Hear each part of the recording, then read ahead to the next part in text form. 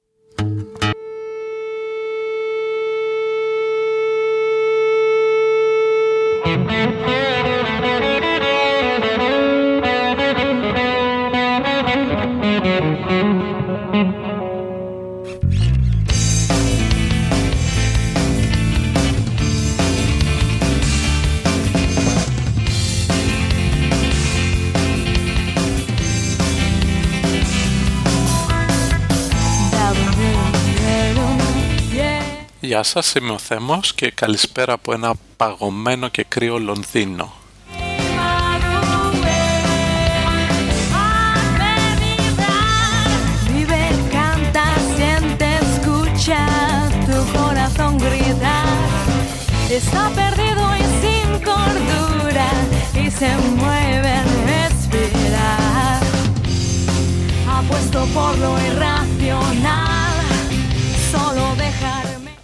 Είναι 3η 23 Φεβρουαρίου 2010 μετά Χριστόν και αυτό είναι το 44ο επεισόδιο του Θέμος Podcast. Φέτος ήταν η πρώτη χρονιά που κατάλαβα ότι έκανα χειμώνα σε όλη μου τη ζωή, διότι εντάξει, Ελλάδα χειμώνας αρκετά ήπιος, στο LA 5 χρόνια χειμώνα εντάξει δεν έχει, παρότι κάνει λίγο ψύχρα τα βράδια. Είχαμε κάτι Ιανουάριους με 30 και air condition, άστα να πάνε. Και φέτος εδώ το ευχαριστήθηκα, χιόνισε 5-6 φορές και είναι πάρα πολύ ωραίο όταν δεν το έχεις το χιόνι να το βλέπεις έτσι να πέφτει, σαν μικρό παιδάκι σχεδόν. Όμως ήταν η πρώτη χρονιά και μάλλον θα είναι και η τελευταία. Αυτό είναι το πρώτο τελευταίο podcast από το Λονδίνο, διότι επιστρέφω Ελλάδα στις αρχές του Μαρτίου και βλέπουμε τι κάνουμε από εκεί και πέρα. Η δουλειά εδώ τέλειωσε το πρώτο, βγάλαμε τα περιπεράκια μας, κάναμε τα πειράματά μας και τώρα συνεχίζουμε στη μαμά πατρίδα. Όσον αφορά το podcast, στο σημερινό επεισόδιο θα ολοκληρώσουμε την σύνοψη, την πέμπτη από τις 5 μεγάλες θεωρίες της φυσικής, την κβαντομηχανική, και στο επόμενο επεισόδιο θα είναι special, θα βγει σύντομα, δηλαδή πριν φύγω από εδώ, και θα έχει να κάνει, δεν θα έχει να κάνει με φυσική, θα έχει να κάνει πιο πολύ σύγκριση μεταξύ των τριών αυτών χωρών που έζησα τα τελευταία 7 χρόνια στο εξωτερικό, μάλλον 2 χώρες στο εξωτερικό, Αμερική και Αγγλία, και σε σύγκριση με την Ελλάδα. Οπότε θα είναι ένα podcast πιο πολύ συζήτηση μέσα από το δικό μου πρίσμα, πώς έχω δει τα πράγματα, και ίσως φανεί χρήσιμο σε κάποιους που σκέφτονται αν θέλουν να πάνε στο εξωτερικό, αν θέλουν να μείνουν, αν θέλουν να γυρίσουν κτλ. Για την ώρα όμως στο σημερινό πόντα έχουμε κβαντομηχανική λίγο αργότερα, και άλλα 2 καλά θεματάκια. Το ένα είναι, έχω μαζέψει 4-5 βιβλία που διάβασα τους τελευταίους 2 μήνες και ήθελα λίγο να πω τις γνώμες μου, να σχολιάσω. Θα αναφερθούμε επίσης σε βαθμολογίες εστιατορίων και μαγειρική.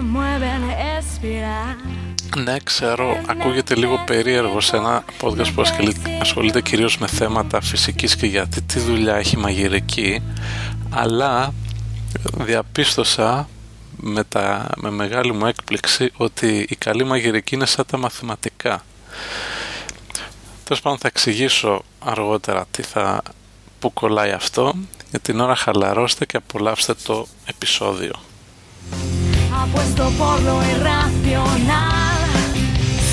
dejarme llevar el tiempo entre mis manos y yo hablando de libertad, aprendiendo a volar sin poner la vista atrás.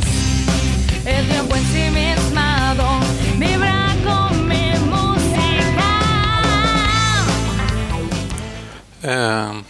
Μάλλον πρώτα να ξεκινήσω με δύο άσχετα θέματα. Πρώτον το TED, αυτό το φοβερό συνέδριο με τις φοβερές ομιλίες, TED.com, TED είναι το site για όσους δεν το έχετε δει.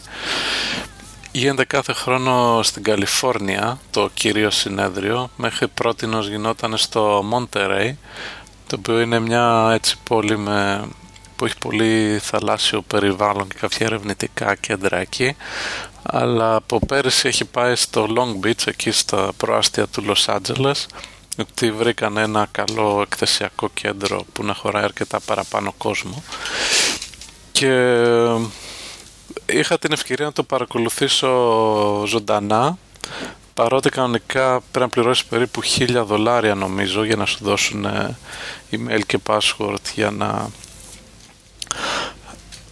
παρακολουθήσεις το stream.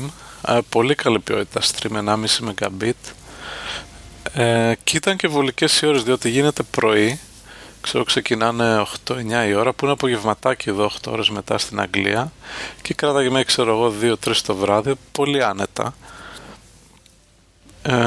Ευτυχώς η γυναίκα μου τώρα ήταν μεταφράστρια στο TED, ήταν από τους πρώτους που μετάφρασε ομιλίες στα ελληνικά και έχει κάνει καμιά δεκαετία μεταφράσεις, και πέρυσι είχαν δώσει σε οποιονδήποτε είχε κάνει μετάφραση δωρεάν να παρακολουθήσουν το TED. Φέτος, επειδή εντάξει, έχουν μαζευτεί αρκετές εκατοντάδες άτομα, τα δώσαν ίσως έχουν κάνει 5 μεταφράσεις και πάνω, και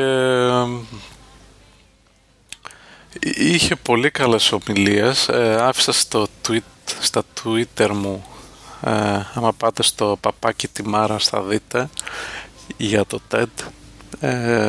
Ο Ken Robinson που έχει βγάλει αυτή τη φοβερή ομιλία Why do schools kill creativity, είχε ένα sequel που ήταν σε παρόμοιο ύφος, πάρα πολύ καλή, και με γέλιο και τα λοιπά. Μου έμεινε επίσης η ομιλία του Chris Anderson, του editor του Wired Magazine, που έκανε demo μια ψηφιακή έκδοση του μαγκαζίνου του περιοδικού Wired στο iPad, το οποίο, αν θυμάστε πριν μερικά podcast που έλεγα τι θα ήθελα να δω από το iTablet τότε που το λέγανε, και λέω ότι ήθελα να δω βιβλία και περιοδικά που να είναι interactive, δηλαδή να το έχεις μπροστά σου, να μπορείς να πατάς link, να βλέπεις βιντεάκια κτλ. Και χαίρομαι που βλέπω να πηγαίνει προς τα εκεί, δηλαδή αυτός για μένα θα ήταν λόγος να το χρησιμοποιήσω, να μην παίρνω έντυπες εκδόσεις του περιοδικού ούτε online, που είναι δύσκολο με το ποντίκι, να τα φορτώνεις στο iPad, να είσαι στον καναπέ σου άνετα, να μπορείς να σκρολάρεις, να δεις βιντεάκια κτλ. Ήταν και ο James Cameron, μίλησε λίγο για το Avatar και γενικά για την πορεία του στις ταινίες, αρκετά καλή ομιλία. Εκεί που έγινε η φασαρία η τρελή ήταν με τη Sarah Silverman, η οποία είναι μια κωμικός, εντάξει, αρκετά γνωστή, έχει δικό της show στην Αμερική, την οποία την πάω αρκετά, αλλά έχει λίγο περίεργο χιούμορ, και βγήκε τώρα αυτή και έκανε η ομιλία της ήταν πολύ περίεργη. Άρχισε να λέει για ότι θέλει να διοθετήσει ένα retarded και terminal παιδί, δηλαδή καθυστερημένο και που είναι έτοιμο να πεθάνει. Δεν θυμάμαι τώρα πώς αυτό βγήκε σε αστείο, αλλά υποτίθεται βγήκε. Και μετά άρχισε να βγάζει την κιθάρα και να λέει ένα τραγούδι αφιερωμένο σε όλους τους πορνοστάρ στο ακροατήριο, και να λέει κάτι πολύ εσχρά, ξέρω εγώ, για... εντάξει, δεν θέλω να μπω σε περίεργη ορολογία τώρα, αλλά εντάξει, ορολογία τσόντας τέλος πάντων, που ίσως ήταν κάπως αστείο, αλλά δεν ταιριάζει καθόλου με το ύφος του TED το υπόλοιπο. Δηλαδή την προηγούμενη μέρα έχει μιλήσει ο David Cameron που θα είναι ο νέος πρωθυπουργός της Αγγλίας ίσως σύντομα, και τη βάζει ίσα με αυτή, και δεν νομίζω αυτή να βγει online η ομιλία. Αλλά δεν είναι μόνο αυτό. Ο διοργανωτής Chris Anderson, άλλος Chris Anderson, όχι ο προηγούμενος, πέταξε ένα tweet σε κάποια φάση που έλεγε, λέει, συνήθως δεν κάνω σχόλια για τους παρουσιαστές μου, αλλά η Sarah Silverman ήταν god awful, δηλαδή απαράδεκτη. Και εκεί ξεκίνησε τρομερός άλλος, δηλαδή επειδή βγήκε αυτός που είναι ο διοργανωτής και επίσημα την κατηγόρησε, και αρχίσανε τώρα, γιατί το είπε δημόσια, δεν θα έπρεπε να το πει, ίσως δεν θα έπρεπε να έχει να την καλέσει, να το κοιτάζανε καλύτερα. Τέλος πάντων, κάπως ζήτησε λίγο συγγνώμη μετά σε ένα blog post, αλλά τέλος πάντων έκανε πολύ σούσουρο όλη αυτή η υπόθεση.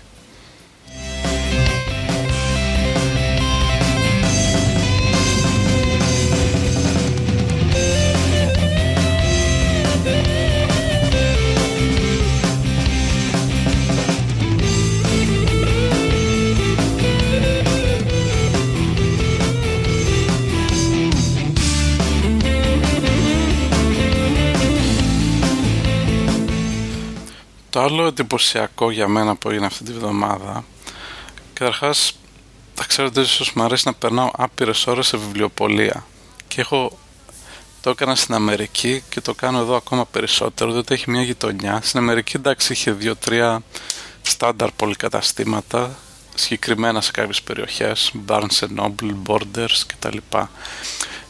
Εδώ στο Λονδίνο είναι κοντά στο Σόχο κάποιοι δρόμοι που έχει όλο βιβλιοπωλεία. Υπάρχει ένα από αυτά, το Foils, το οποίο είναι το αγαπημένο μου μαγαζί σε όλο τον κόσμο, διότι έχει άπειρα βιβλία και μπορείς να είσαι εκεί με τις ώρες. Και πρέπει να πήγα το τελευταίο μήνα 5-6 φορές, από 1-2 ώρες το καθένα, και αυτό που κάνω είναι χαζεύω λίγο τα best seller, κοιτάω λίγο για φωτογραφία κάποια βιβλία. Θα μου πεις, έχει Amazon και τα λοιπά. Ναι, και τα περισσότερα τα ψωνίζω από το Amazon. Αλλά όταν πάω στο βιβλιοπωλείο, και ειδικά σε ένα τέτοιο που έχει πολλές επιλογές, ήθελα να πάρω, ας πούμε, ένα βιβλίο για τη φωτογραφική μου, αυτή την Canon DSLR, την 500D. Πάω εκεί, είχε καμιά δεκαριά μόνο για αυτό το μοντέλο φωτογραφικής. Τα πήρα όλα καβάντζα, έκατσα σε ένα καναπέ και άρχισα να τα ξεφυλίζω, να δω ποιο στυλ μου αρέσει καλύτερα. Και όντως κατέληξα σε ένα Key Companion, λεγόταν, το παρήγγειλα μετά από το Amazon, το διάβασα, καταπληκτικό βιβλίο. Μετά για άλλα βιβλία, τα Popular Science, είχε το ένα, είχε το άλλο. Είχα μια λίστα γενικά βιβλία που θα ήθελα να διαβάσω. Στο βιβλιοπωλείο πάω εκεί, μπορώ να δω τα κεφάλαια, μπορώ να διαβάσω λίγο μερικά κομμάτια, να δω τι λέει στο τέλος, τι λέει στην αρχή. Κάνω πολύ καλύτερη επιλογή. Το σημαντικό όμως που μου έτυχε είναι ότι πετυχαίνεις μερικές φορές διαμάντια. Και πέτυχα τυχαία, εντελώς τυχαία, ένα βιβλίο εκεί που λέει για τις παλήριες.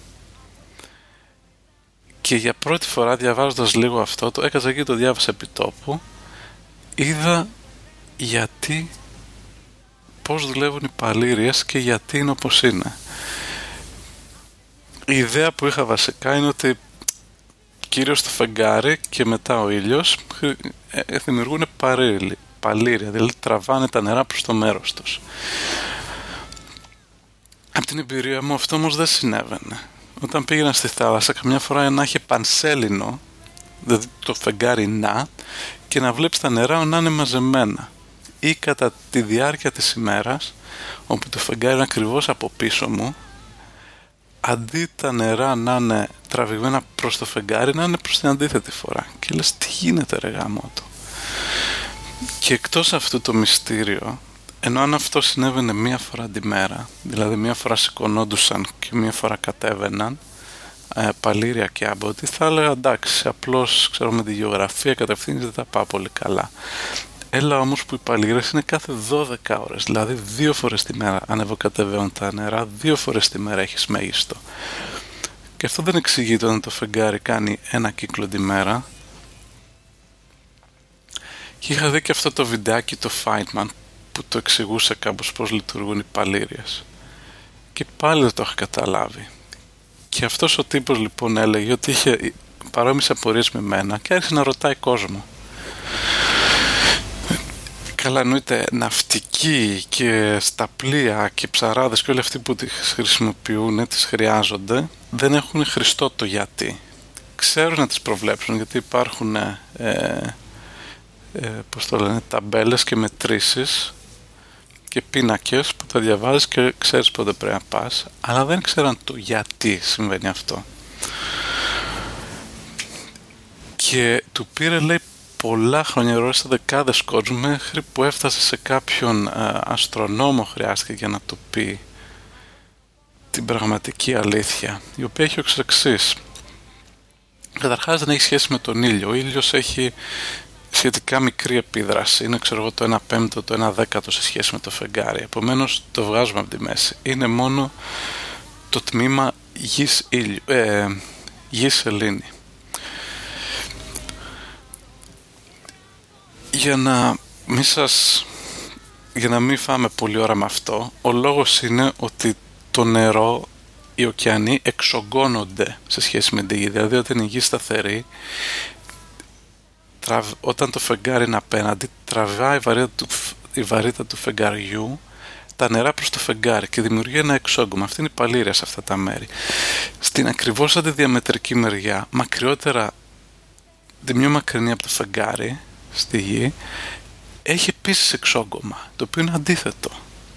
Δηλαδή, ας πούμε, το εξόγκωμα είναι στον Ισημερινό, στη μια και στην άλλη, αλλά προς τους πόλους, προς το κέντρο, δεν έχεις. Αλλά το θέμα είναι σε δύο σημεία και μάλιστα υπάρχει εξόγκωμα στην από πίσω μεριά της γης, το οποίο δημιουργεί τη διπλή παλήρια.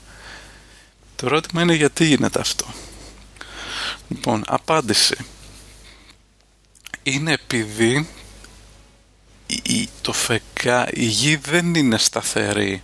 Αν η γη ήταν σταθερή και απλώς το φεγγάρι περιστρεφόταν γύρω από αυτή, τότε θα ισχύει ότι θα είχαμε μόνο από τη μία μεριά παλήρια. Από τη μία μεριά που είναι το φεγγάρι θα τραβούσε βαρύτητά του και όπως γύριζε το φεγγάρι γύρω-γύρω θα τράβαγε τα νερά.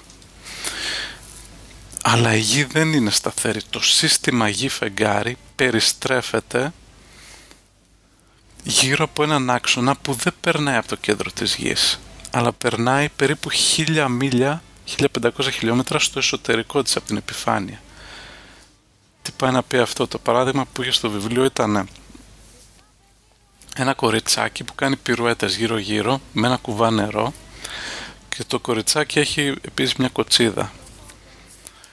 Μπορείτε να φανταστείτε επίσης, για πιο απλό, μια σφυροβόλο. Έχετε δει πως έχουν αυτή τη σφύρα με το λουρί, τέλος πάντων, που το γυρνάνε γύρω-γύρω, και φανταστείτε μια σφυροβόλο με κοτσίδα.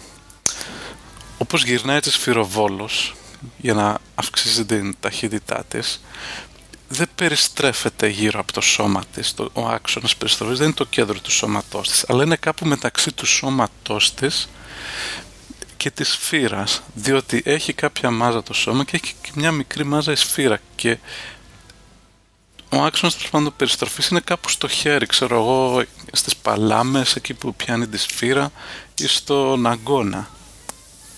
Φαντάζομαι θα έχετε δει βιντεάκια πως γυρίζουν και οι δύο, και μάλιστα από έναν άξονα που είναι κάπου μεταξύ τους. Έτσι γίνεται και η γη με το φεγγάρι, επειδή είναι δύο συστήματα και η γη δεν είναι σταθερή. Όταν περιστρέφεται το ένα γύρω από το άλλο, ο άξονας περιστροφής δεν είναι από το κέντρο της γης, αλλά είναι κάπου μεταξύ, δηλαδή και η γη κάνει κάτι μικρά ζιγζάκ. Και τώρα στο παράδειγμα με τη σφυροβόλο, η κοτσίδα που φεύγει προς τα πίσω, αν φανταστείτε όπως γυρίζει έτσι, όπου επειδή είναι σφύρα από τη μια μεριά, η κοτσίδα θα πετάγεται προς την αντίθετη κατεύθυνση λόγω της φυγόκεντρου δύναμης.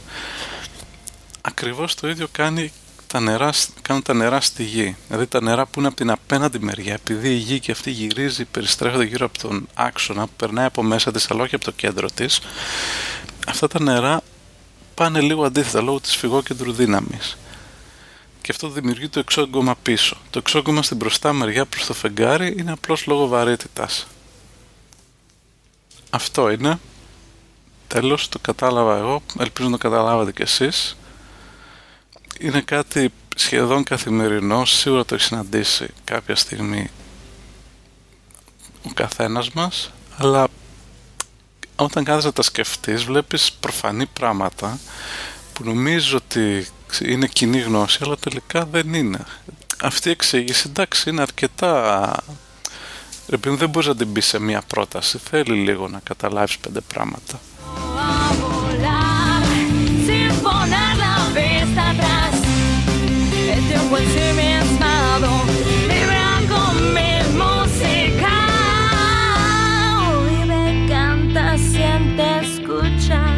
Tu corazón grita, está perdido y sin cordura y se mueve en espiral. Y se mueve en espiral. Λοιπόν, βιβλία. Τι διάβασα αυτές τις μέρες. Emperor's New Mind του Roger Penrose, Βρετανός. Τεράστιο βιβλίο. Λέει για υπολογιστές, για μηχανές Turing, πώς γεννήθηκε η πληροφορική, λέει για φυσική, κβατομηχανική, γενική σχετικότητα, τα πάντα. Προσπαθεί να εξηγήσει γενικά για την νοημοσύνη. Πώς γίνεται να υπάρχει νοημοσύνη και αν εξηγείται με απλούς νόμους της φύσης. Εντάξει, δεν καταλήγει σε κάποιο τρομερό συμπέρασμα, αλλά το κλου του είναι τέλος πάντων ότι ναι, μπορεί να προκύψει νοημοσύνη με βάση αυτό και να εξηγηθεί. Δεν ξέρουμε ακριβώς πώς, αλλά το συμπέρασμα του είναι ότι μάλλον γίνεται. Τώρα το βιβλίο του είναι εξαιρετικά πυκνογραμμένο, δηλαδή μου πήρε μάλλον το διάβαζα αρκετούς μήνες, είναι πολλές σελίδες, 500-600 και αρκετά πυκνογραμμένες, έχει μερικές εξισώσεις μέσα σε κάποια σημεία, εντάξει δεν ήταν trivial, αλλά το ευχαριστήθηκα πάρα πολύ. Μετά από αυτό καπάκι διάβασα το Why Does ε ίσον MC Squared που είναι εξίσου του Einstein, τον Brian Cox και Jeff Forso. Brian Cox είναι αυτός ο γλυκός τυπάς φυσικός από το Atlas που έχει παρουσιάσει και στο TED, στο οποίο είχα πάει την ομιλία τον Νοέμβριο. Αυτό το βιβλίο όχι, thumbs down, δηλαδή είναι αρκετά μικρό, αρκετά εύκολο διάβαστο, αλλά inconsistent. Σε κάποια σημεία σου εξηγεί τι είναι το χ τετράγωνο, ξέρω εγώ, τι είναι χ επί χ, και σε κάτι άλλο σημείο σου πετάει την εξισώσει της σχετικότητας χωρίς να εξηγεί σε μεγάλη λεπτομέρεια την όλα αυτά.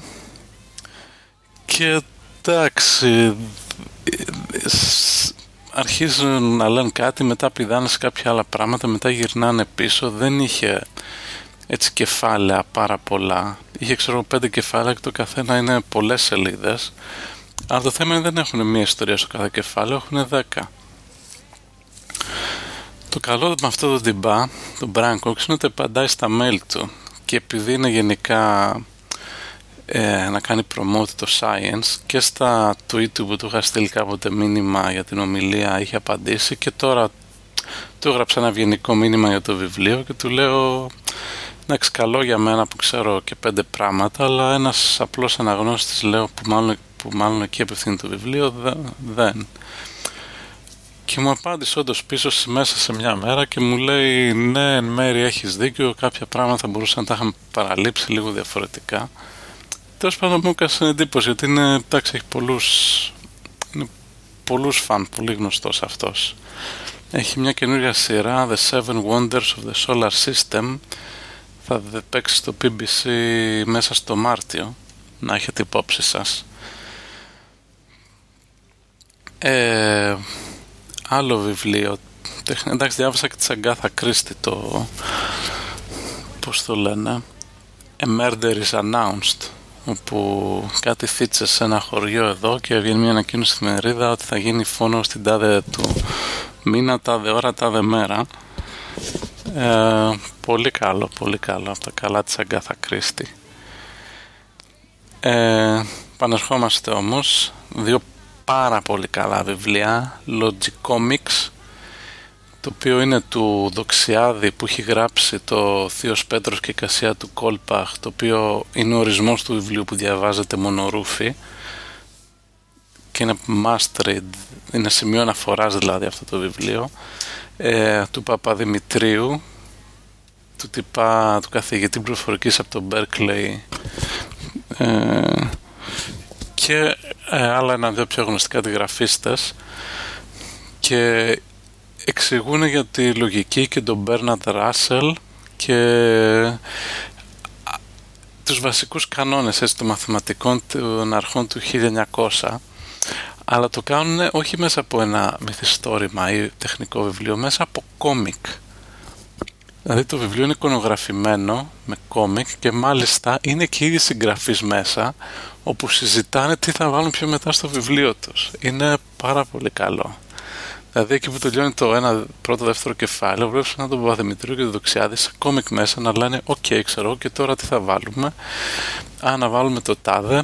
Παίζουν 2-3 frame κόμικς, μετά πάει πάλι σε αυτούς και λέει ο Παπαδημητρίου, ξέρω εγώ, μέσα στο κόμικ «δεν μ' αρέσει, θα το βάλουμε να πω και αυτό για να ισοσταθμιστεί κάπως».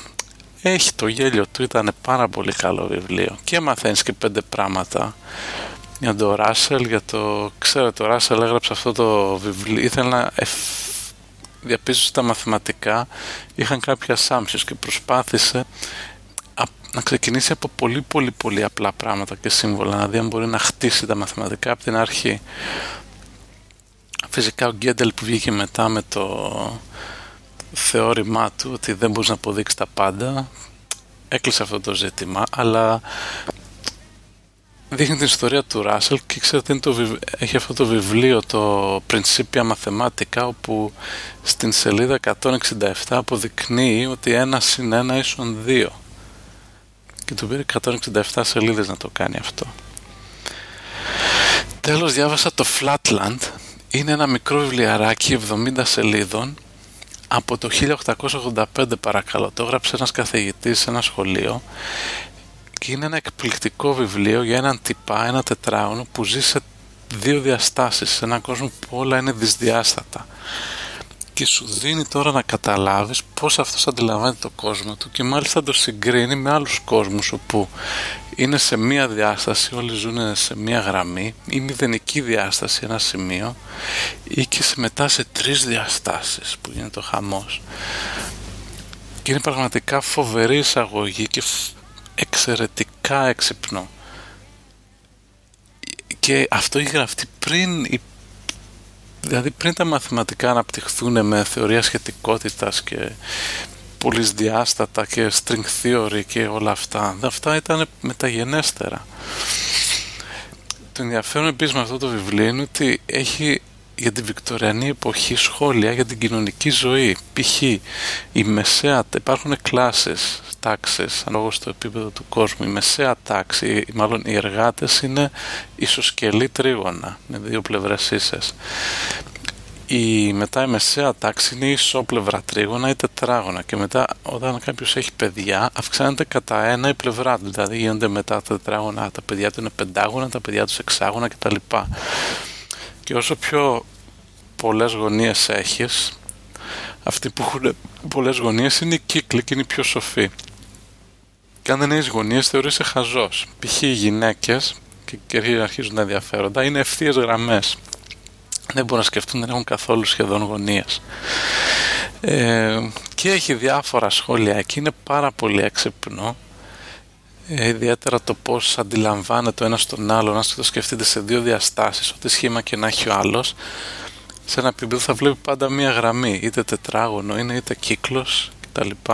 Επομένως πώς ξεχωρίζει τον ένα από τον άλλον. Και έχει εκεί κάποιους πολύ ωραίους τρόπους, το οποίο δεν θα σας κάνω spoil, θα τα αφήσω να το διαβάσετε. Λοιπόν, αυτά είχα να προτείνω για βιβλία, όλα εξαιρετικά. Τώρα έχω πάρει άλλα 4-5 βιβλία, τα οποία θα κοιτάξω να διαβάσω τους επόμενους μήνες, που μάλλον θα έχω πολύ χρόνο.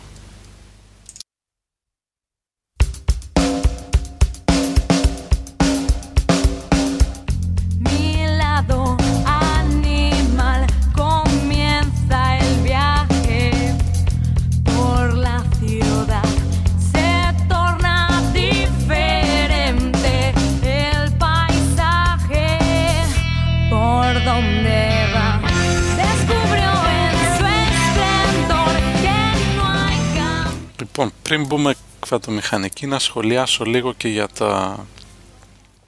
τη μαγειρική.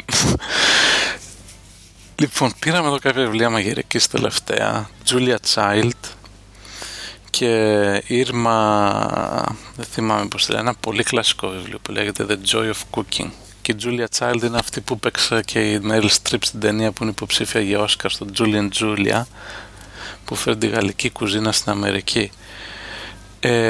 Ανοίγεις λοιπόν αυτά τα πράγματα και είναι σαν τόμοι μαθηματικών. Καταρχάς είναι εκτενέστατη, είναι χιλιάδες σελίδες και δεν είναι ότι έχουν απλώς συνταγές, είναι κατηγοριοποιημένα τα πάντα. Πώς έχεις τα μαθηματικά, ξέρω εγώ, και έχεις ανάλυση πολλών μεταβλητών, μηγαδική ανάλυση, πώς το λένε, μερικές διαφορικές, όλες αυτές τις κατηγορίες, και κάθε κατηγορία έχει θεωρήματα, έχει τα δικά της μαθηματικά. Ή π.χ. πώς είναι η βιολογία, όπου ξεκινάς, ξέρω εγώ, είναι τα ζωικά βασίλεια, είναι 5-6, ξέρω εγώ, μετά έχεις τα διάφορα γέννητα, τις υποκατηγορίες, πολύ σωστά δομημένα. Και διαπίστωσα ότι έτσι είναι για τη μαγειρική. Για παράδειγμα, ξεκινάω κάπου και διαβάζω, λέει οι 5 mother sauces, οι 5 μητρικές σάλτσες, που είναι, ξέρω εγώ, η μπεσαμέλ, που είναι μια πιο αρχική από αυτή που βάζουμε εμείς στο παστίτσιο, είναι η κόκκινη σάλτσα, είναι η Ολλαντέζ, δεν τις θυμάμαι τις άλλες. Και να γράφει αυτές τις άλλες πώς να τις φτιάξεις, και μετά λέει να έχει, ξέρω εγώ, υποκατηγορίες πάλι, και να λέει αν θες να τη βάλεις στο τάδε, υπάρχουν και αυτές τα οποία προσθέτεις αυτό και αυτό το υλικό και το κάνεις έτσι. Και διαπίστωσα ότι είναι πολύ μαθηματικοποιημένο, και αν θες να γίνεις σοβαρό σεφ, μετά έχει σπουδάσει αυτά τα πράγματα καλά. Δεν είναι άντε όπως είχα συνηθίσει, όπου εντάξει, στην Ελλάδα πολλοί μαγειρεύουν καλά, αλλά είναι πιο πολύ εμπειρικά, δεν έχουν αυτή τη δομή, τη γνώση από πίσω. Και γενικά, επειδή το ψάχνω τελευταία με βαθμολογίες, μάλλον από χρόνια, με βαθμολογίες εστιατορίων και τα λοιπά, έχω γράψει και ένα blog post σχετικό στο themos.blogspot.com, πώς βαθμολογώ τα εστιατορία από 1 μέχρι 5. Υπάρχει λοιπόν δύο μεγάλα ξεχωρίζω εγώ. Το είναι το Zagat, το οποίο ξεκίνησε το 1970 και έκανε τότε αυτό που γίνεται τώρα από όλα τα άλλα site, το οποίο ήταν να μαζέψει κριτικές του κόσμου για να βγάλει κάποιο αποτέλεσμα, και τότε ήταν με γράμμα. Πήγαινε κάποιος σε ένα εστιατόριο, έγραφε ένα γράμμα και έβαζε τη βαθμολογία του και έτσι τα μαζεύανε σε έναν οδηγό. Τώρα φυσικά που γίνονται όλα online, αυτό είναι, εντάξει, πραγματικά είναι super. Και έχουν κάποιες βαθμολογίες από το 1 μέχρι το 30 π.χ. Τα διάφορα εστιατόρια τα βαθμολογούν σε decor, σε φαΐ και σε service. Αλλά αυτά είναι από τον απλό κόσμο, δηλαδή και εγώ είμαι μέλος, έχω γραφτεί, έχω δώσει πάρα πολλά reviews, και το καλό είναι μόνο $25 το χρόνο να γραφτείς και σου στέλνουν τζάμπα όλα τα βιβλία από πόλεις στις οποίες έχεις γράψει reviews. Και στην Ελλάδα δεν υπάρχει συγκεκριμένα για Αθήνα ή για Ελλάδα, υπάρχει γενικά ευρωπαϊκές πόλεις, και το πιο ισχυρά βαθμολογημένο είναι, νομίζω, η Σπονδή 28, έχει στα 30. Υπάρχουν και κάποια με 29, 30 δεν υπάρχει πουθενά στο Zagat. Απ' την άλλη είναι το Michelin. Το Michelin είναι αυτός ο οδηγός που ξεκίνησε πριν 100 χρόνια. Είναι από την ίδια εταιρεία που έβγαζε και τα ελαστικά, αλλά εκτός από τα ελαστικά που την ξέρει ίσως ο πιο πολλής κόσμος, ο κοινός κόσμος, γιατί έχει αυτοκίνητο, βγάζουν οδηγούς ταξιδιωτικούς για διάφορες χώρες, χάρτες κτλ. Και βγάζαν από πάντα για ξενοδοχεία και εστιατόρια. Και το Michelin, πέραν των όλων άλλων, βάζει σε κάποια εστιατόρια 1, 2 ή 3 αστεράκια. Και αυτά τα αστεράκια του Michelin είναι το μέτρο σύγκρισης για τους σεφ παγκοσμίως. Δηλαδή πώς είναι τα Όσκαρ και τα Νόμπελ, οι μάγειροι έχουν οι σεφ τα αστεράκια Michelin. Να φανταστείτε το μέγιστο που είναι 3 αστεράκια Μισελέν το έχουν περίπου 60 εστιατόρια σε όλο τον κόσμο κάθε χρονιά, που είναι ελάχιστο νούμερο. Το Λονδίνο έχει 1, όλη η Αγγλία έχει 3, η Νέα Υόρκη έχει 5, το Παρίσι έχει τα πιο πολλά, έχει καμιά 12 νομίζω σαν πόλη, και μερικά άλλα διασπαρμένα εδώ και εκεί. Στην Ελλάδα το μεγαλύτερο το έχουν τη Σπονδή, που το έχουν 2 αστεράκια.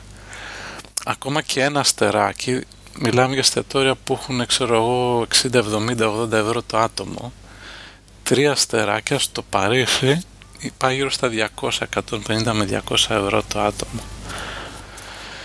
Τέλος πάντων, μια που όπως σας είπα, φεύγω από το Λονδίνο, είπα την τελευταία μέρα, παίρνω τη γυναίκα μου και λέω πότε θα ξαναβρεθούμε σε πόλη που θα έχει εστιατόριο με 3 αστεράκια. Είναι του Gordon Ramsay, ίσως τον ξέρετε, είναι γνωστός σεφ που έχει και πάρα πολλά realities και TV shows και τα λοιπά, και είναι γενικά λίγο τσαντίλας η εικόνα του, αλλά κάνει φοβερή δουλειά και ενώ έχει διάφορα εστιατόρια ανά τον κόσμο, όλα πολύ καλά, αυτό εδώ στο Λονδίνο είναι το μόνο που έχει 3 αστεράκια. Και είπαμε ότι θα πάμε εκεί την τελευταία μέρα πριν φύγουμε, αλλά έβλεπα και ένα ντοκιμαντέρ που είχε την ιστορία αυτού για το πώς έφτασε να έχει πώς προσπαθούσε να φτάσει τα 3 αστεράκια, και του πήρε κάποια χρόνια. Ξεκίνησε το εστιατόριο πριν 12 χρόνια, του πήρε 3-4 χρόνια μέχρι να πάρει το 3ο του αστεράκι, και είναι ελάχιστοι σεφ που έχουν, ας πούμε, ενεργεία και σταθερά και να έχουν 3 αστεράκια στο εστιατόριό τους. Δηλαδή, δεν λέω άλλο, δεν σας πρίξω άλλο, απλώς είναι ρε παιδί μου ένας κόσμος που δεν τον ήξερα μέχρι πριν 1-2 χρόνια, ότι είναι τόσο competitive και γίνεται χαμός γι' αυτό ακόμα και 1 αστεράκι να πάρεις είσαι κυριλέ, αλλά τα 2 και τα 3 αστεράκια είναι σχεδόν αδύνατο, πρέπει να είσαι super duper, και αυτά δεν κρίνονται από τον κόσμο, κρίνονται από ειδικούς κριτές που είναι ανώνυμοι, που κρύβονται, που χρησιμοποιούν ψευδόνυμα για να μην καταλάβει ο άλλος πότε πάει άλλος να τον κρίνει και έχει ιδιαίτερη μεταχείριση. Τέλος πάντων, αυτά.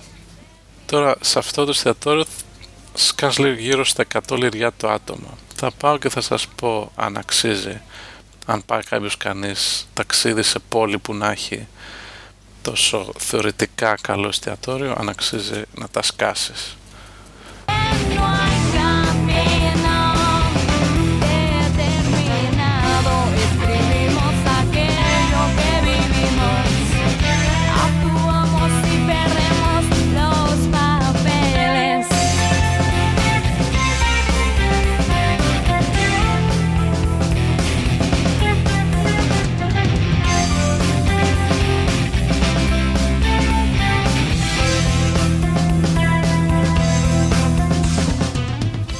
Και τώρα ερχόμαστε επιτέλους στην κβατομηχανική. Η πέμπτη και τελευταία από τις μεγάλες θεωρίες της φυσικής. Οι άλλες είπαμε είναι νευτόνια βαρύτητα του νεύτωνα, ηλεκτρομαγνητισμός Maxwell, ειδική θεωρία σχετικότητας Einstein, γενική θεωρία σχετικότητας Einstein.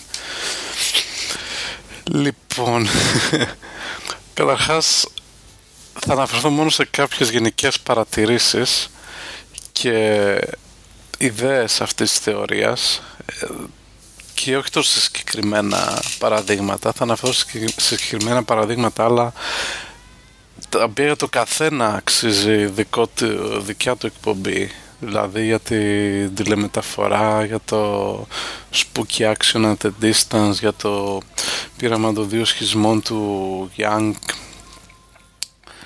και όλα αυτά. Αλλά η γενική ιδέα είναι εξής. Καταρχάς είναι η πιο είναι θεωρία με την οποία δεν έχουμε άμεση επαφή, δηλαδή δεν μπορούμε να τη δούμε στο πραγματικό κόσμο, στον καθημερινό μας κόσμο, και γι' αυτό είναι και η τελευταία από τις 5 που ανακαλύφθηκε.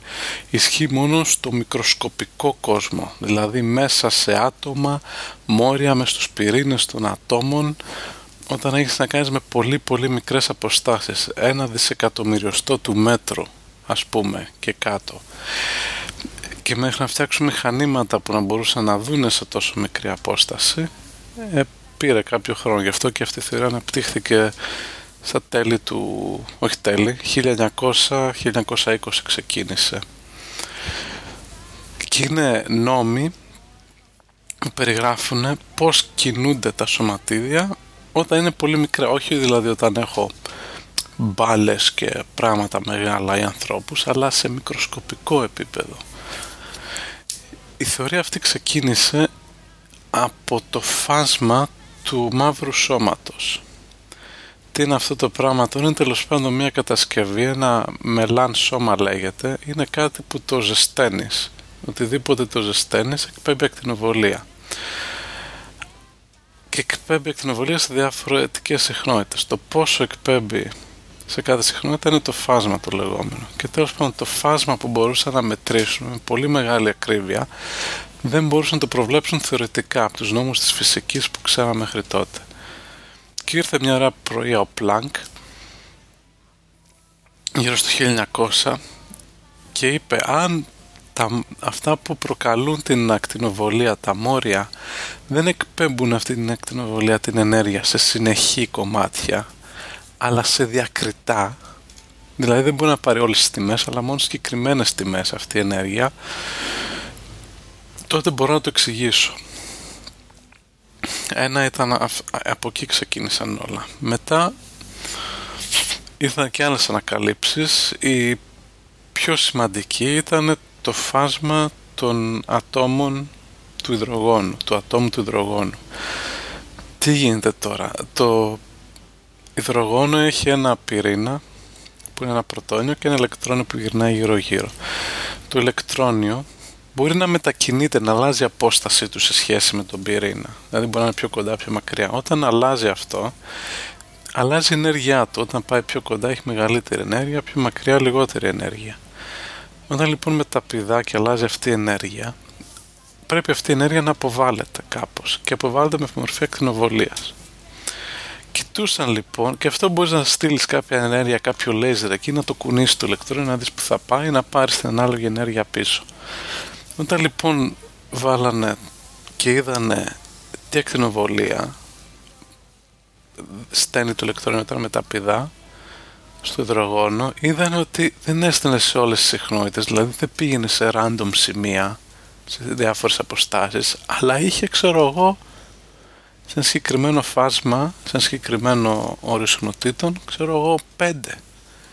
Οπότε κοίταζε στο φάσμα, κοίταγε σε αυτό το πράγμα, το οποίο είναι ένα πιο ευαίσθητο πρίσμα, όπως το πρίσμα ρίνει στο ηλιακό φως και σπάει σε χρώματα. Το ίδιο πράγμα είναι, απλώς πιο ευαίσθητο για να μπορεί να πιάσει την ανίσχυρη ακτινοβολία από το ηλεκτρόνιο μόνο. Και βλέπεις ότι δεν παίρνεις ένα συνεχές πράγμα, όπως βλέπεις με το ηλιακό φως, παίρνεις 5 γραμμές πολύ λεπτές.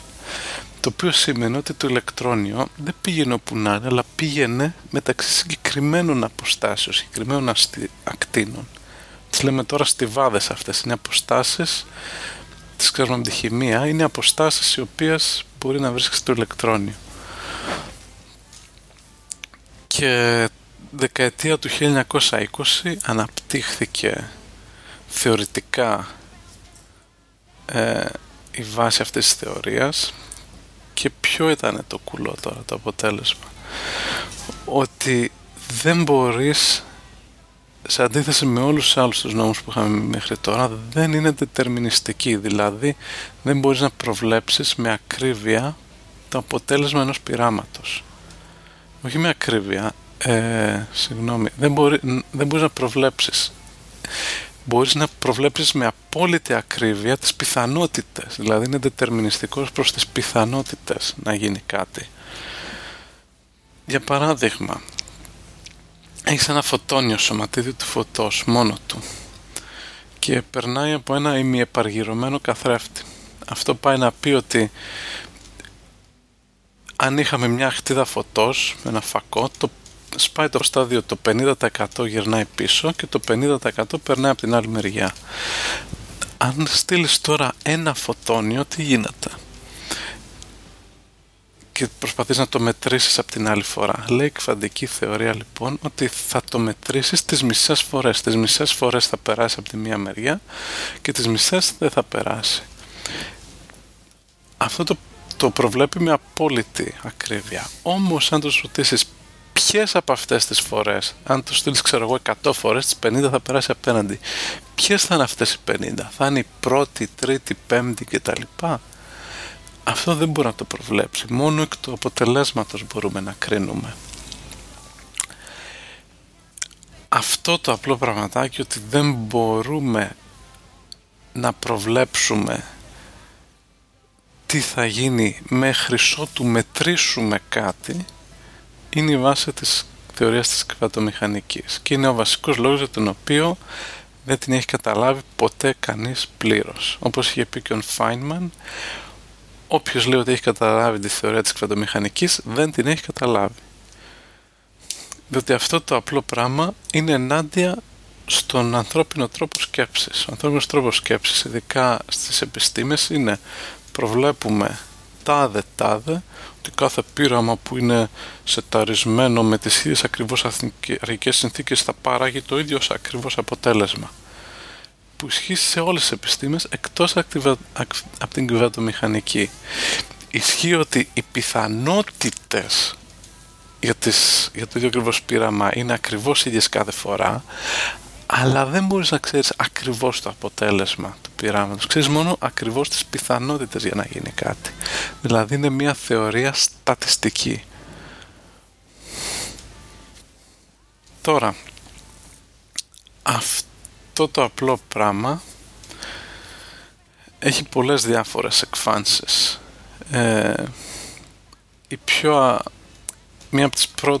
Ένας από τους πρώτους νόμους είναι η αρχή της απροσδιοριστίας του Heisenberg, ο οποίος είπε το εξής: δεν μπορείς να μετρήσεις με ακρίβεια την ταχύτητα και την θέση ενός σωματιδίου ταυτόχρονα. Δηλαδή ένα ηλεκτρόνιο δεν μπορώ να ξέρω πότε και πού είναι και πόσο γρήγορα κινείται. Ο Χόκκιν το έχει εξηγήσει αυτό στο βιβλίο του, το A Brief History of Time, ως εξής: έχεις ένα ηλεκτρόνιο κάπου, ρε παιδί μου, πες ότι είναι απολύτως ακίνητο και ότι είναι σε ένα συγκεκριμένο σημείο, ξέρω, πάνω στο τραπέζι κάτι, πάνω στον αέρα, στο 000. Πώς θα καταλάβεις ότι είναι εκεί? Πρέπει να στείλεις κάποιο φωτόνιο, κάποια ακτίδα φωτός, κάποιο λέιζερ, κάτι. Θα μου πεις, μπορώ να το πιάσω? Θα σου πω ίσως εγώ ναι, αλλά όπως είπαμε και στα προηγούμενα, η αφή είναι ηλεκτρομαγνητική δύναμη, δηλαδή ανταλλάσσεις φωτόνια ούτως ή άλλως. Αν τώρα στείλεις οπότε για να δεις κάτι πρέπει να στείλεις ένα φωτόνιο και το πάρεις πίσω. Όταν πάρεις πίσω το φωτόνιο, λοιπόν, θα ξέρεις ακριβώς την θέση που βρισκόταν το ηλεκτρόνιο το οποίο το χτύπησε. Μπορείς να το ξέρεις αυτό επειδή η ταχεία του φωτός είναι σταθερή, μετράς πόσο χρόνο πήγε να πάει και να έρθει και άρα ξέρεις ακριβώς την απόσταση. Όμως το φωτόνιο αυτό θα χτυπήσει το ηλεκτρόνιο και θα το διαολοστείλει πέρα. Επομένως δεν θα έχω καμία ιδέα για το ποια θα είναι η ταχύτητα αυτού του ηλεκτρονίου όταν το μέτρησα ή μετά αντιμέτρηση. Αυτό είναι το ένα άκρο. Το άλλο άκρο είναι μπορείς να μετρήσεις ακριβώς την ταχύτητα, αλλά δεν θα έχεις καμία ιδέα που βρίσκεται το ηλεκτρόνιο. Μπορεί να είναι οπουδήποτε. Και τέλος πάντων ο Heisenberg λέει υπάρχει ένας νόμος όπου η ακρίβεια με την οποία μπορείς να μετρήσεις αυτά τα δύο έχει ένα όριο. Δεν φτάνει στο απόλυτο η ακρίβεια. Πάντα υπάρχει ένα περιθώριο. Αν πας να το μετρήσεις κάτι πιο καλά, δεν γίνεται. Και αυτό δεν είναι επειδή δεν έχουμε μηχανήματα ή δεν έχουμε την τεχνολογική ικανότητα και ότι στο μέλλον μπορεί να το έχουμε. είναι από τον νόμο της φύσης. Αν πας να το μετρήσεις με απόλυτη ακρίβεια, πάλι δεν θα τα καταφέρεις. Αυτό τώρα τα λέω έτσι απλά, αλλά δεν είναι αν κάτσεις να το σκεφτείς τι σημαίνει αυτό, από θέμα φιλοσοφίας για την ανθρώπινη φύση, ότι κατά βάση, πριν να προχωρήσω λίγο σε αυτό το ερώτημα για τη φιλοσοφία, να πω ότι όλες οι άλλες θεωρίες που είπαμε και όλες οι άλλες θεωρίες φυσικής έχουν διορθωθεί κβαντομηχανικά, με εξαίρεση τη γενική θεωρία της σχετικότητας. Δηλαδή ο ηλεκτρομαγνητισμός έχουν βγάλει κβαντική έκδοση που είναι το Quantum Electrodynamics. Η θεωρία που χρησιμοποιείται στους επιταχυντές για τα στοιχειώδη σωματίδια είναι και αυτή η κβαντική θεωρία. Γενικά όλες τις θεωρίες φυσικής τις έχουμε κάνει κβαντικές, δηλαδή να έχουν αυτές τις ιδιότητες της κβαντομηχανικής. Τώρα πώς γίνεται αυτό να είναι, αυτά που είπαμε το Maxwell είναι λάθος? Όχι, απλώς είναι όπως και με την γενική σχετικότητα και τον εύτονα για την βαρύτητα, είναι για ένα ορισμένο πλαίσιο που είναι γενικά στα μεγάλα πράγματα. Όταν πας μέσα στο ηλεκτρόνιο να δεις πώς ανταλλάζει φωτόνια το ηλεκτρόνιο με το πυρήνα του υδρογόνου, με το πρωτόνια, δεν αρκεί αυτή η λύση. Εδώ να πω επίσης ότι αυτή η θεωρία έλυσε ένα από το βασικότερο εις όλων των προβλημάτων, γιατί τα ηλεκτρόνια δεν πέφτανε στον πυρήνα των ατόμων, διότι ο πυρήνας, το πρωτόνιο θετικά φορτισμένο, ένα ή περισσότερα, όλα τα χημικά στοιχεία, και γύρω γύρω γυρνάνε τα ηλεκτρόνια αρνητικά φορτισμένα. Τα ετερόνυμα άλκονται, γιατί δεν πέφτει το ένα πάνω στο άλλο, και είχαν υπολογίσει ότι με βάση τους νόμους του Maxwell θα έπρεπε όλα τα ηλεκτρόνια όλων των ατομικών στοιχείων ακαριαία μέσα σε 10⁻20 δευτερόλεπτα να είχαν βρεθεί και δεν θα είχαμε τίποτα σε αυτόν τον κόσμο, κανένα χημικό στοιχείο. Αυτό όμως δεν έχει γίνει. Τα ηλεκτρόνια κρατούνται και δεν πέφτουν στον πυρήνα. Γιατί? Η απάντηση έδωσε η κβαντική θεωρία που το είπε πολύ καλά ο Feynman. Ο βασικός λόγος, ο απλός αν θέλετε, είναι ότι αν το ηλεκτρόνιο ήταν ακριβώς στον πυρήνα, θα ξέραμε ακριβώς που είναι και πόση ταχύτητα έχει. Θα κινούταν με 0 ταχύτητα και θα ήταν ακριβώς στο κέντρο του πρωτονίου, το οποίο δεν γίνεται. Υπάρχει κάποια απροσδιοριστία. Δεν μπορείς να τα ξέρεις ακριβώς, και όχι επειδή δεν μπορούμε να το ξέρουμε. Το ηλεκτρόνιο το ίδιο δεν μπορεί να έρθει σε θέση να βρεθεί με 0 ταχύτητα στο 0 σημείο. Και γι' αυτό υπάρχει γύρω από το άτομο. Αυτό είναι βασικά. Οι στιβάδες, οι διακριτές, εντάξει, είναι κάποια τεχνική που έχει να κάνει με το συγκεκριμένο νόμο της φύσης στην εξίσωση του Schrödinger, που λέει ότι σωλήνεις κάποια πολυώνυμα ερμείται και οι λύσεις τους είναι διακριτές τέλος πάντων και μόνο εκεί επιτρέπεται.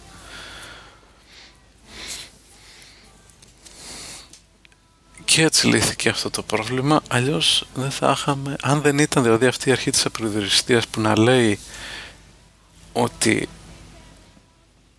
δεν μπορείς να το μετρήσεις με απόλυτη ακρίβεια, δεν θα υπήρχαμε εδώ τώρα. Και αυτό είναι μια ανισότητα, δηλαδή γράφεις ΔΧ επί ΔΒ, δηλαδή η απροσδιοριστία στην θέση επί την απροσδιοριστία στην ταχύτητα είναι ανάλογη της σταθεράς του Planck. Είναι μια σταθερά αυτή που υπάρχει σε όλη την κβαντομηχανική, που έχει τιμή 10⁻34, κάπου εκεί. Πολύ πολύ μικρή τιμή. Και όμως αυτή θα μπορούσε να είναι και 0, θα έλεγε κανείς. Αν ήταν 0 σημαίνει ότι θα μπορούσαμε να τα μετρήσουμε με απόλυτη ακρίβεια όλα. Αν όμως συνέβαινε αυτό, τα ηλεκτρόνια θα πέφτουν στον πυρήνα και τέλος, θα τα είχαμε κακαρώσει. Το ότι από 0 είναι 10⁻34, αυτή η ελάχιστη διαφορά αλλάζει τα πάντα. Αυτό δημιουργεί πάρα πολλές προβλέψεις περίεργες, όπως για παράδειγμα ότι αν πας να περάσεις ένα τοίχο, ένα ηλεκτρόνιο που θα βρεθεί μπροστά σε ένα τοίχο, η κβαντική θεωρία λέει ότι μπορεί να περάσει από την άλλη μεριά του τοίχου. Αυτό σημαίνει in principle, δηλαδή εντελώς θεωρητικά, ότι και ένα ανθρώπινο σώμα όπως εμείς, λέει αυτή η θεωρία, μπορούμε να κοπανίσουμε σε έναν τοίχο και κάποια στιγμή θα βρεθούμε από την άλλη μεριά. Η διαφορά τι είναι τώρα? Γιατί δεν συμβαίνει αυτό στην καθημερινή μας εμπειρία? Είναι σταθερά του Πλάνκ που είναι τόσο μικρή, επηρεάζει μόνο τα μικρά σωματίδια. Όταν βάλεις ένα άτομο, αποτελούμαστε σε ένα ηλεκτρόνιο, έχει μάζα 10⁻30 ας πούμε. Ένα ανθρώπινο σώμα 10⁻30 κιλά. Το ανθρώπινο σώμα ή γραμμάρια, σας γελάσω, αλλά τέλος πάντων κάπου εκεί γύρω είναι. Το ανθρώπινο σώμα έχει, ξέρω εγώ, 100 κιλά. Είναι 10⁻34 αυτή η διαφορά. 10⁻34 δύναμη. Το οποίο βασικά πάει να πει ότι η πιθανότητα η δικιά μου να περάσω μέσα από τον τοίχο, να συνεχίσω να κοπανάω πάνω του, είναι πάρα πολύ μικρή. Είναι 10 εστιμίων, δεν θυμάμαι και εγώ πόσο, μπορεί να το υπολογίσει κανείς, ξέρω, 10⁻100, το οποίο σημαίνει ότι και σε όλο τον χρόνο του σύμπατος, αν μπορούσα να ζήσω και συνέχεια να κομπάναγα σε ένα τοίχο κάθε δευτερόλεπτο, πάλι δεν θα είχα κοπανίσει αρκετές φορές ώστε να δω τον εαυτό μου να περνάει από την άλλη μεριά. Αντίθετα, το ηλεκτρόνιο που είναι τόσο μικρό, υπάρχει καλή πιθανότητα. Δηλαδή μπορείς να το κάνεις και 50-50 και 99% αν είναι αρκετά λεπτός ο τοίχος. Κουλά πράγματα. Και το ακόμα πιο κουλό είναι ότι αυτή η θεωρία έχει επαληθευτεί άπειρες φορές. Είναι η πιο καλή θεωρία που έχουμε γενικά, η κβαντομηχανική, και μάλιστα και γι' αυτό και όλες οι άλλες θεωρίες έχουν προσαρμοστεί σε αυτή για να την υπακούνε. Δεν θα μπω σε περαιτέρω λεπτομέρειες εδώ, θα μπω μόνο φιλοσοφικά ότι δεν έχουμε δετερμινιστικό σύμπαν. Δηλαδή στο σύμπαν του Νεύτωνα, μέχρι πριν την κβαντομηχανική, αν μου έδινες όλα τα σωματίδια με τις αρχικές του θέσεις και ταχύτητες και έλεγες «ΟΚ, πάμε», τίσον 0 ξεκινάει ο χρόνος, μπορούσα εγώ να σου προβλέψω και στο παρόν και στο παρελθόν όλη την ιστορία για όλα τα χρονικά σημεία. Δεν μπορούμε να το κάνουμε αυτό, δεν μπορούσαμε πρακτικά, διότι έχουμε μεγάλο αριθμό σωματιδίων σε όλο τον κόσμο. Γι' αυτόν τον λόγο. Αλλά αν θεωρητικά είχαμε ένα σούπερ ισχυρό υπολογιστή και του βάζαμε όλα τα σωματίδια στον κόσμο, τα πάντα, εμάς, εσάς, τα άστρα, τη γη, πλανήτες, όλα, τα ρούχα, θα μπορούσε θεωρητικά να τα προβλέψει. Λοιπόν, η κβαντομηχανική λέει πως όχι. Αν μου δώσεις τώρα κάτι, δεν θα μπορέσω να το βρω. Δεν μπορείς να ξέρεις αργότερα πώς θα εξελιχθεί κάτι. Μπορείς να ξέρεις πιθανοτικά μόνο. Δηλαδή, αν μου πεις ποια πιθανότητα στο τάδε χρονικό σημείο να βρεθεί αυτό το ηλεκτρόνιο, μπορώ να σου το πω. Αλλά μπορεί να βρεθεί, μπορεί και όχι. Αυτό δεν σημαίνει ότι δεν ξέρουμε τι μας γίνεται. Μπορούμε να προβλέψουμε, απλώς η πρόβλεψη είναι διαφορετική. Αντί να ξέρουμε να έχουμε δετερμινιστική πρόβλεψη, έχουμε πρόβλεψη πιθανοτική. Και η κβαντομηχανική είναι μια θεωρία πιθανότητων. Μας λέει πώς αλλάζουν οι πιθανότητες με τον χρόνο και τον χώρο. Πιθανότητες να συμβούν διάφορα πράγματα. Ο ήλιος που κάνει, τα ηλεκτρόνια που έρχονται πάνω μας, τα ρούχα που φοράτε, όλα είναι θέμα πιθανότητων τώρα. Απλώς στο μεγάλο κόσμο αυτές οι πιθανότητες στον κόσμο γύρω μας είναι σχεδόν 100% σιγουριά. Για τον λόγο ότι είναι μεγάλα τα αντικείμενα, αλλά στο μικρό κόσμο παίζει πάρα πολύ. Και αυτό ήταν τεράστιο χτύπημα. Όχι χτύπημα, αλλά ανατάραξε, ας πούμε, την ανθρώπινη σκέψη. Εκεί που έλεγες ότι μπορώ να μετρήσω τα πάντα, σου έρχεται η κβαντομηχανική και λέει «Φίλε, δεν μπορείς, μόνο να υπολογίσεις πιθανότητες μπορείς». Ήρθε μετά και ο Γκέντελ στα μαθηματικά και λέει «Ξέρετε, δεν μπορείτε να αποδείξετε τα πάντα, υπάρχουν προτάσεις που θα είναι αληθείς, που ισχύουν, αλλά δεν μπορείς να τις αποδείξεις.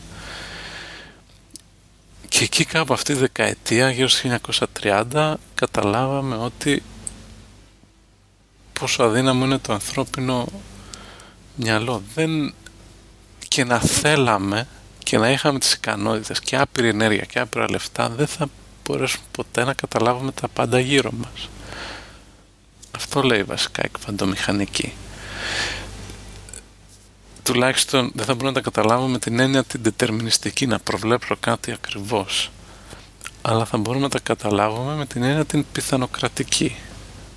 Δηλαδή ποια πιθανότητα να συμβεί αυτό, το άλλο κτλ. Και από εκεί ξεκινήσει και η συζήτηση για την ανθρώπινη νοημοσύνη, τη σκέψη, ότι εκεί που στο δετερμινιστικό σύμπαν έλεγες επειδή τα πάντα έχουν προδιαγραφεί, αυτό σημαίνει ότι δεν υπάρχει ελεύθερη βούληση. Εφόσον τα μόρια του εγκεφάλου μου και τα άτομα, αν μπορούσα να τα μετρήσω ακριβώς, θα μπορούσα να προβλέψω ακριβώς το μέλλον μου. Η κβαντομηχανική έρχεται και λέει ότι υπάρχει ένα όριο. Τώρα δεν έχει αποδειχθεί ότι η ανθρώπινη σκέψη και η βούληση ελέγχεται κβαντομηχανικά, ότι δηλαδή όντως υπάρχει κάποιο στοιχείο ελεύθερης βούλησης, αλλά λέει ότι τουλάχιστον στη βάση του, στα άτομα και στα μόρια, υπάρχει κάποια άγνοια. Τώρα αν αυτό συνδέεται με ελεύθερη βούληση ή όχι, κάποιοι το έχουν φτάσει μέχρι εκεί. Εγώ δεν το πάω μέχρι εκεί ακόμα, διότι δεν υπάρχει link, σύνδεση μεταξύ των χημικών ενώσεων που τρέχουν στον εγκέφαλό μου όταν παίρνω κάποια απόφαση και με κβαντομηχανική. Υπάρχει κάποια απόσταση ακόμα, το οποίο δεν είναι ξεκάθαρο. Αλλά τέλος πάντων προσπαθούμε και συνεχίζουμε.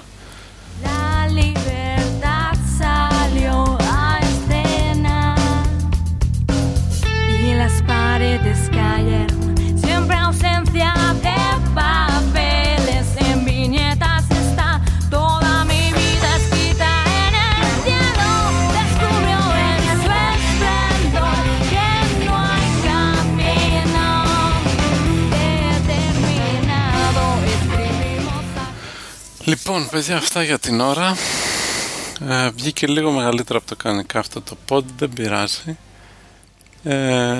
Σας αφήνω με ένα κομματάκι του Mendelssohn, λέγεται Spring Song, το τραγούδι της Άνοιξης, μια και έρχεται η Άνοιξη σιγά σιγά, από το 1841. Σας αφήσω να το ακούσετε. Σχόλια στο themospavlakpodcast.blogspot.com και προσωπικά σχόλια όπως μου έχουν στείλει αρκετοί στο timaras@gmail.com. Συνεχίστε να στέλνετε με απορίες και προτάσεις για το συνέχεια. Και όπως είπα, στο επόμενο pod δεν έχουμε θέμα φυσικής, θα έχουμε ένα θέμα περί των πάντων. Η Αμερική, η Αγγλία, η Ελλάδα, για τη θέση της Ελλάδας στον κόσμο, και θα απαντήσω και στο ερώτημα γιατί η Ελλάδα είναι στη θέση που είναι. Αναμείνατε μέχρι το επόμενο pod. Γεια και χαρά.